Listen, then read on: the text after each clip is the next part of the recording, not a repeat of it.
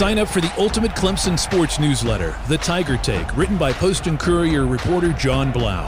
You'll receive exclusive content you won't find anywhere else. Keep up to date with position battles, behind-the-scenes updates on practices, press conferences, and games. Stay in the know on all things Tigers. Plus, subscribers get access to all Clemson and Carolina sports stories on the Post and Courier's website. Start your 2-week free trial today at postandcourier.com/The Tiger Take. Hey guys, this is John Blau with the Post and Courier. We're here for our weekly countdown to kickoff feature.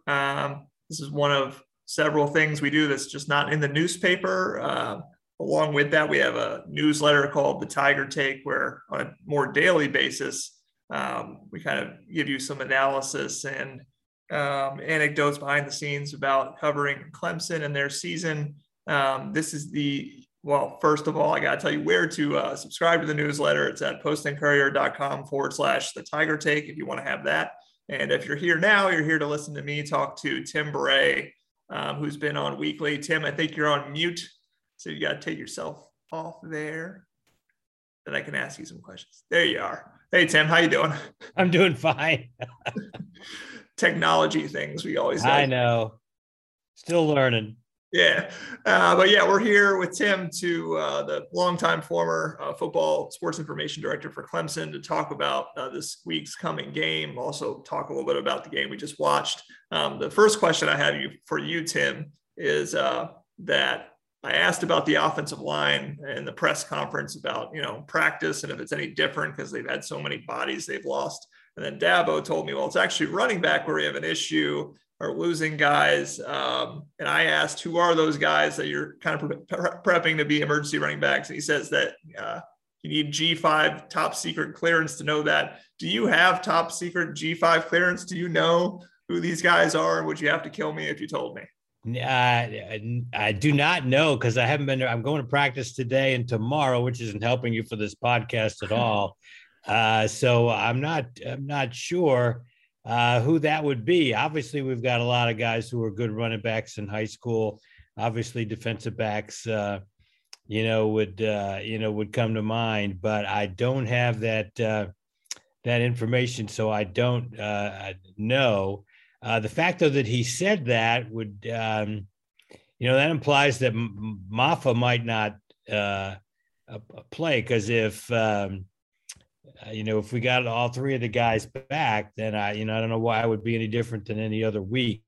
So I don't know. So we'll have to see. But Shipley sure played well over the weekend. Got a lot of touches, and you do have to wonder if we are down a little bit, that if they're going to have him touch the ball that much, in particular on returns. He's done very well in the kickoff returns. You just wonder if you might have somebody else do that, because the risk of injury on returns is probably the greatest of any part of the game. Yeah, I mean, Shipley's been an absolute workhorse. He just came back from an injury. It was a tibia, very top of his, around the knee area type of deal. And he's been working his way back to 100%. But the issue that, again, I brought up to Dabo was the lack of bodies. And he was talking about running backs. Shipley had to take most of the carries in practice that week. I mean, it was Kobe Pace was out. Obviously, they've lost Lynn J. Dixon and Mikey Dukes to the transfer portal. And so it was basically Shipley and Phil Maffa were the only guys even having reps in practice. So it's really, really crucial that Kobe Pace is back this week from COVID himself. And so they have two guys. Whether they have three is the question.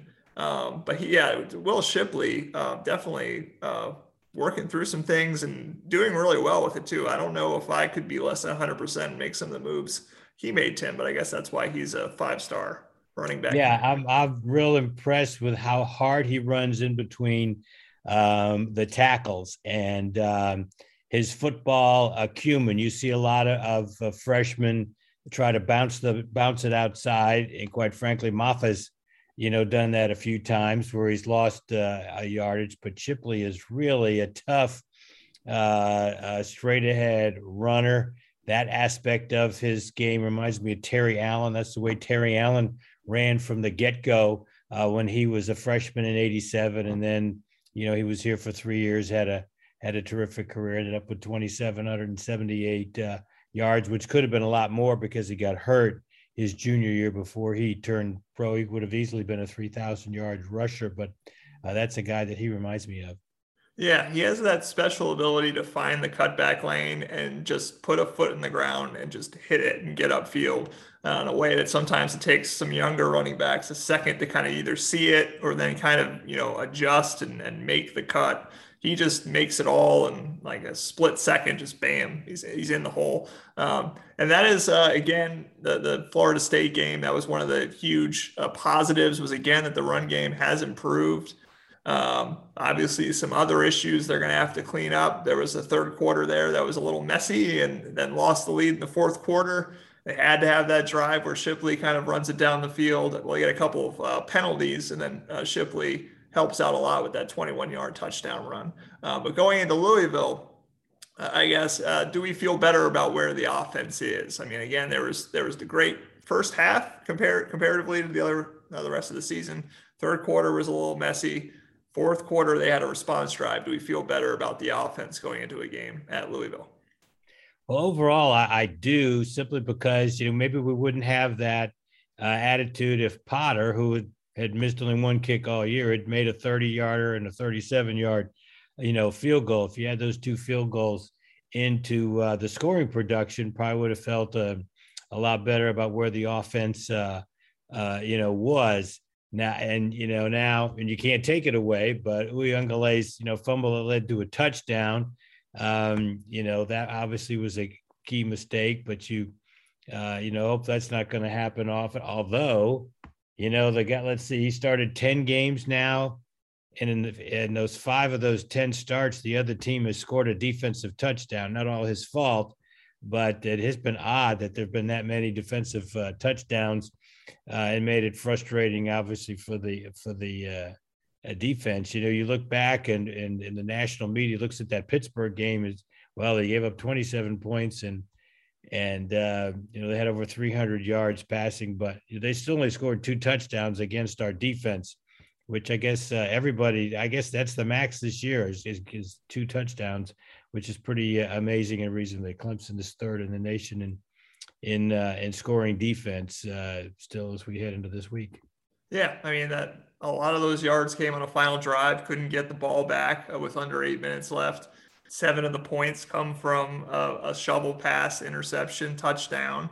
The defense has been the one consistent, just championship level unit on this group. And that was expected just because of the experience they brought back. I mean, the defensive line, they've been able to lose Brian Brzee and other guys and be able to keep it consistent there. You have Bale Inspector and James Skalski.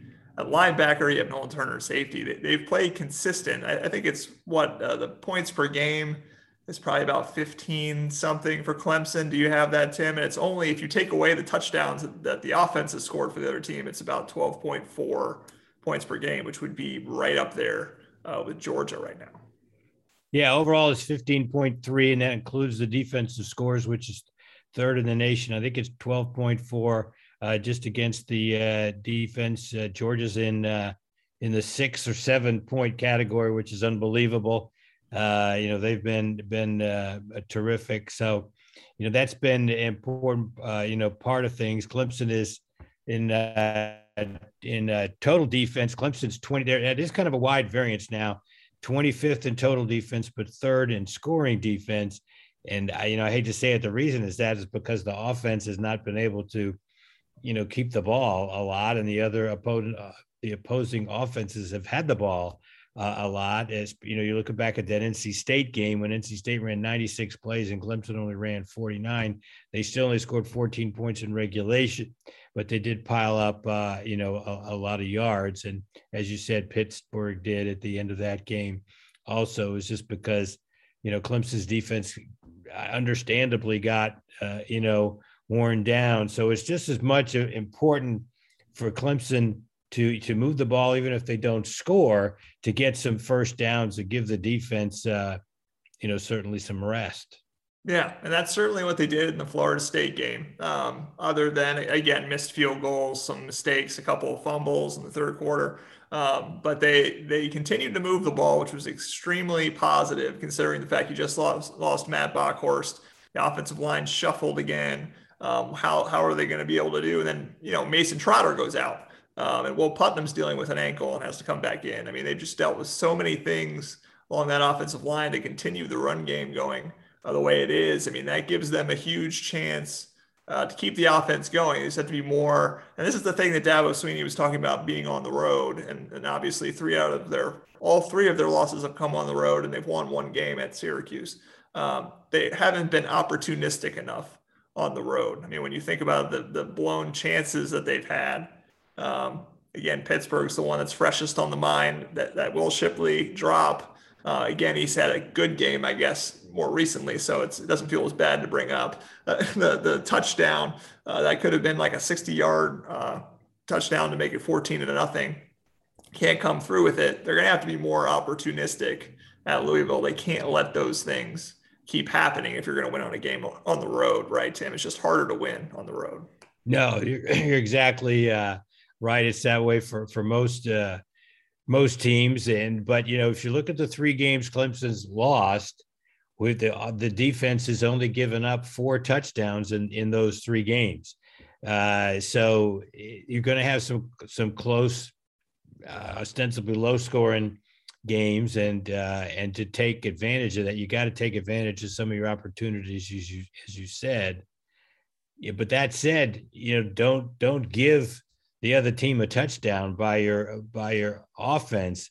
As much as we say we didn't take advantage of some opportunities on offense, we went the other direction, and we gave Pittsburgh a touchdown, we gave Georgia a touchdown. So that was the important reasons why those games were lost. But we are facing a team this week that defensively they're kind of middle of the road in rush defense overall for the season, 46.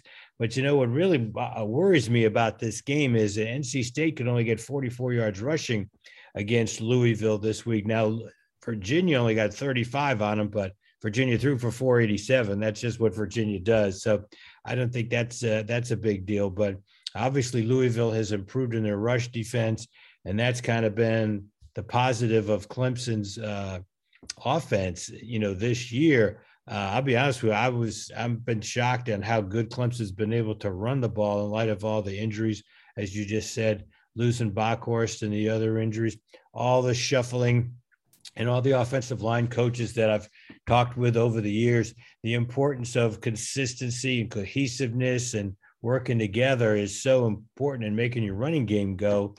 And, we just haven't had that. We've had just so many different starting lineups. Yeah, it's quite remarkable. And when you talk about that cohesion, I mean, I guess one of the things, listening to Tony Elliott and Dabo Swinney talk about this Louisville defense, is they're very complicated. I mean, they'll have cover 3, but it will be about 12 different variations of cover 3 within it. They drop a lot of guys and play coverage, but recently they've been doing a lot of blitzing. They do a lot of movement. It's not a very big defensive front, but they're disruptive. And it sounds like a defense that, if you catch them in the wrong spot, blitzing, you might find a gap here or there that they're going to give you. It's kind of boom or bust. But it also tests the continuity of your offensive line. I mean, if you don't know how to pick up the slant, the twist, who's got who, it could be kind of a dangerous mix. So it will be a really interesting test there. And it seems like Louisville's offense is similar too, in terms of boom or bust. They have 2 plays of 90 plus yards. I think and Dabo Swinney was saying, I think it's 70 or 80, 70, 80, 90. I think they lead the nation in all of those in terms of big plays. So they're going to have to be able to shut those down. So it's kind of similar to last week. I feel like Florida State was a big play offense. They had to shut down the big play. It seems like, can Clemson get big plays in this game against Louisville, and can they stop Louisville from getting them themselves? Yeah, you're 100% right. A couple of points on what you just said. Cunningham has 9 pass plays in his career of 70 yards or more, which is the most in Louisville history. And, they had a quarterback who was pretty good, who's good in the NFL now, named Lamar Jackson. So obviously that was something that he did not do. They had 5 plays of at least 30 yards last week against NC State, and they were by 5, either receiving or rushing, and they were by 5 different players. So obviously they're multifaceted when it comes to those big plays. And getting back to what you said about their defense and their blitzing, that might be the most improved area of their football team. Now, we didn't play last year because of the weird COVID schedule, but Louisville was 98th in the country in sacks last year by their defense. They're 27th in the country in that area this year. And you're right, they've gotten a lot of them recently. So, there's going to have to be a lot of meetings, skull sessions, looking at film for the young Clemson offensive line this week. Yeah. And then again, going back to that Louisville offense, you brought up Lamar Jackson. Dabo Swinney said that Malik Cunningham's Lamar-esque, and that he can do some of those things. Obviously, I think he did, know, I'm not saying he's Lamar Jackson. I mean, that's a pretty high bar to reach. Nobody's Lamar Jackson, not even in the NFL to a degree. So, but he is a guy, I've seen highlights of him where he can just get you in space and make a move, and just as good as a running back, pick up yards. I guess the one positive there for Clemson's defense is they have done a better job the last couple of times out against running quarterbacks like Garrett Schrader, Jordan Travis now from Florida State. They were able to slow both of them down. Malik Cunningham probably takes that to another level in terms of the test there. Yeah, you're right, especially when it comes to the experience. But yeah, Clemson is really, that's a positive for Clemson as you look going into this game. They've had to deal with some mobile quarterbacks, especially recently. And Schrader and Travis had multiple 100-yard rushing games, probably averaged between the two of them. They probably averaged 85 rushing yards a game, but they had, when you combine their stats, they had negative rushing yards against, or maybe it was 3 rushing yards against Clemson, those 2 quarterbacks, and a lot of carries. So that was good to see, whether it's a spy technique or whatever Coach Venables is coming up with. They've been successful against those 2 teams. And now, of course, Syracuse, their running back, still at 157 yards, but Florida State's other guys didn't really bother Clemson, and they only had 68 rushing yards on 34 attempts, so 2 yards a carry for a team that was leading the nation in yards per carry in the month of October at 6.9 coming into that game. So the bottom line is, you're right, it's going to be important to defend Cunningham, but I do look for him to be a little bit more successful just because of his experience. He's a player who's got over 9,000 yards in terms of total offense in his career. So he's really been around the block the Syracuse and Florida State quarterbacks have. Yeah, he's a better passer too, potentially, than both of them. I mean, Dabo brought that up. He's got 1,900 yards passing on the year. If you look at some of the guys he's targeted, Tyler Harrell has 34 yards per catch, which is just a ridiculous number. It's 8 catches for 272 yards. He has a 92-yard reception. Amari Huggins Bruce is 13 for 26, so a guy who has 20 per catch as well. So just guys that can make big explosive plays in the pass game. I think the term they were using was caging the quarterback is what they've been doing better in terms of the run. But also it's going to be on Mario Goodrich, Andrew Booth Jr., those guys to not let those Louisville receivers behind them, because at any moment they can make a big play. And I guess that's where, again, it's encouraging. Mario Goodrich is one of those guys that Dabo mentioned, that in the age of the transfer portal, if had come earlier, maybe Mario wouldn't even be here. He's a guy who had to really sit, earn his time, become the best player he could be. He has, and he's kind of, I think he's even better than Andrew Booth Jr. in terms of yards per target. I don't know exactly what it is, but I've seen the stats. David Hale from ESPN has some of those, which are pretty good. He's actually better than Andrew Booth Jr. So, I mean, the development of Goodrich, Andrew Booth Jr., the level he's played, that should make people feel a little better I guess, about going into this game, but there are some weapons that they're going to have to worry about. Right. You look at the Louisville's receiving stats, John, they almost resemble something that you would see from Navy or Army or those option teams. Not quite as, but those teams will hit you with a big play action pass. Those two guys that you mentioned only have 21 catches in 8 games this year. So they're not, between the two of them, they're not even getting 3 catches per game.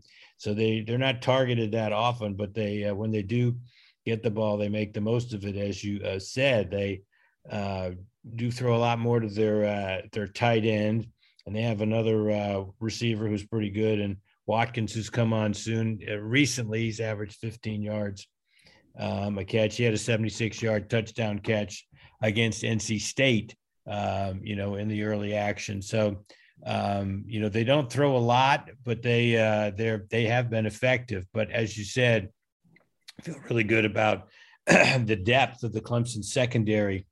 This year, I think maybe that's a reason why we've been pretty good in pass defense in that regard too, because we have fresh guys that can be around in the late in the game, and it's something that's troubled Louisville a bit. Louisville's given up; they've been outscored 90-61 in the fourth quarter this year. So I don't know if it's because parts of their defense have gotten run down, but that could be something to look for.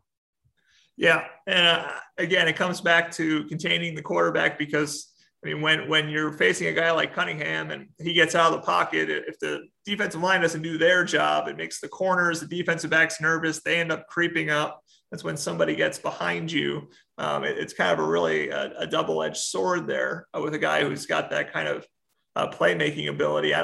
It just reminds me of, at least when I was playing with video games as a child, I always want Mike Vick, because, you can just roll him out and all the defensive backs come up and then you throw it over the top. Did you guys play Mike Vick back in the day when he was in the ACC, or did Clemson miss that show? No, we actually we played him twice. So in 1999, which was he only played 2 years there. So 1999 went up there, Tommy Bowden's first year, and really had a strong competitive game with him. Brandon Streeter, our current quarterback coach, was the quarterback, and Coach Bowden played it smart. It was a real close game.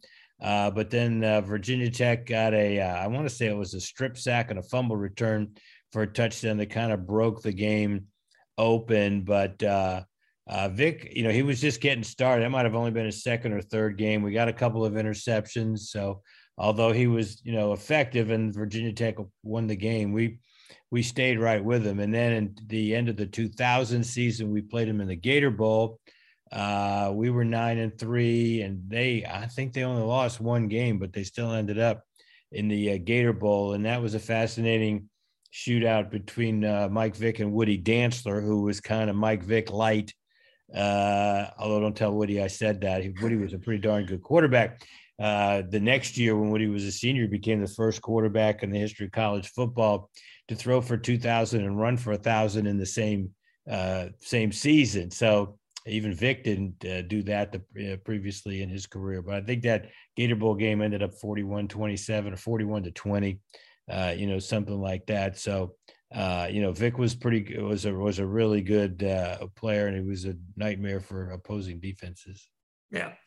And the other, just bringing up some of these fascinating games, obviously there's that you're talking about Mike Vick back in the day, Lamar Jackson, obviously when Clemson played him, that was a thrilling game. I guess, where does that one rank for you? Because Dabo made an interesting comment also the post game against Florida State that everybody was like, what do you mean? When he said it was one of his top 5 favorite wins ever. And we're like, really? Against Florida State. I guess where did that Louisville game rank for you in terms of the ones that you remember, and does Florida State sit up there for you, Tim, or are there others in your top 5 if you were to rank them? That little one was 42-36, and I was still obviously the SID, and so there was a lot of interest in that game. I had I might average 4 hours a night that week of that game because of all the media interest you had at the time. When you look at when that game was, Deshaun was kind of looked at as the top Heisman candidate, and Lamar Jackson had just had an unbelievable game in beating a third-ranked Florida State team in the second. So it was really a matchup of two guys you knew were going to be in the hunt for the Heisman at the end of the season, and obviously they were. They finished 1-2 in the Heisman. Deshaun, unfortunately, threw a few too many interceptions that year, although I believe that if we had a vote at the end of the 2016 bowl games and college football championships, I bet Deshaun in a revote would have won the Heisman Trophy, that season. So yeah, that was up there. Now, of course, 40 years for me, that's a lot of games. Now I kind of see where Dabo was coming from. I don't think he looked at it. It was more from what they overcame. I think a lot of people, maybe even including Dabo, with 7 minutes to go after that fumble, you thought, "Oh my God, what else could go, wrong? We're going to blow this game too." So, and with the injuries we had in the offensive line, so he said that to me on the pregame, on the post-game interview before he went in and talked to the media. So he had said that to me too. I didn't challenge him on it. I mean, that's his list. That's his feeling. So I don't know where he was coming from as far as a meaningful game and an exciting game. Although, we've had games historically that you didn't think they were that big, that was kind of a game that, let you go forward and have some success from it. So that will remain to be seen. Yeah, you talk about all that went wrong in that FSU game, and they eventually win. I guess going to look back to Louisville now, what has to go right for Clemson to win? Are there any players that you're looking for and saying that guy's got to play well, or I'm hoping that for a big performance there? Or is there any just aspect of the game statistically that you think is going to be the most important? Well, based on what I saw in the most recent game between Louisville and NC State, and the fact that I think Louisville's rushing defense is better, I do think that we're going to have to hit some passes, maybe more so than we did against Florida State. Obviously, the Clemson's quarterback's got to play well, but I'm kind of waiting for a breakout game for Justin Ross, who had a great game at Louisville the last time we played them in 2019. So I kind of look for him to have a really good game. And I kind of look for on defense, Spector and Skalski got to have good games. They're going to have to be disciplined like they've been, and the defensive line in general can't overrush Cunningham to let him get outside the pocket and pick up some key plays, which is what we've done very well in the Syracuse and Florida State wins. I think doing similar things there is gonna be important. So I think those guys are important, and I think it's going to be a close game. I think Potter's going to have to make his field goals when he gets those opportunities, which he's done every game but one. So hopefully he'll get back. Dabo said Monday he was right back on the beam on practice. So at practice. So hopefully that'll be the case. Man, I'm interested in just a guy who's emerged a little bit recently, Barrett Carter, the true freshman. I mean, that's a guy with 4.5 speed who can run with Malik Cunningham. Will he factor into, just watching him and helping cage him, and Trenton Simpson, his buddy at the strong side nickel linebacker position. He had a huge game against Florida State with how many sacks was it? I don't have it in front of me. I forget it was 2.5 or it was a lot. It was multiple. Well, they changed things around on the stats after the game. Not to get off on this subject, they took away a sack from Xavier Thomas because they have this stupid rule in college where if you sack the quarterback behind the line of scrimmage and he knocks the ball forward, and actually if it gets back to the line of scrimmage, it's not a sack. Which, of course, in the NFL, they credit a sack, and then you have loose ball yardage, which is the way it should be scored. I mean, he sacked the quarterback behind the line of scrimmage, but there's a lot of scoring rules in the NCAA that I disagree with, but that's for another time. Yeah. All kinds of things you guys never knew went into the sausage here in terms of the stats and everything else. But to answer your question, Simpson had a really good game. He did have a really good game. That's the point. So we'll see how he rushes the passer, how the defensive line does. Justin Ross, like you said, took a step forward. Maybe he'll take another step. It'll be interesting to see how it all unfolds at Louisville. So yeah, again, thanks guys for listening. This is the countdown to kickoff feature. Again, we also have a newsletter that you guys can partake in other than just the articles in the newspaper. You can kind of see some extra analysis and anecdotes and jokes that I make that you can get there. The Tiger Take, postandcourier.com/the Tiger Take. And again, thanks to Tim Beret for coming by and speaking with us about the upcoming game. We'll see you around, Tim, and see you guys. Good to be with you, John.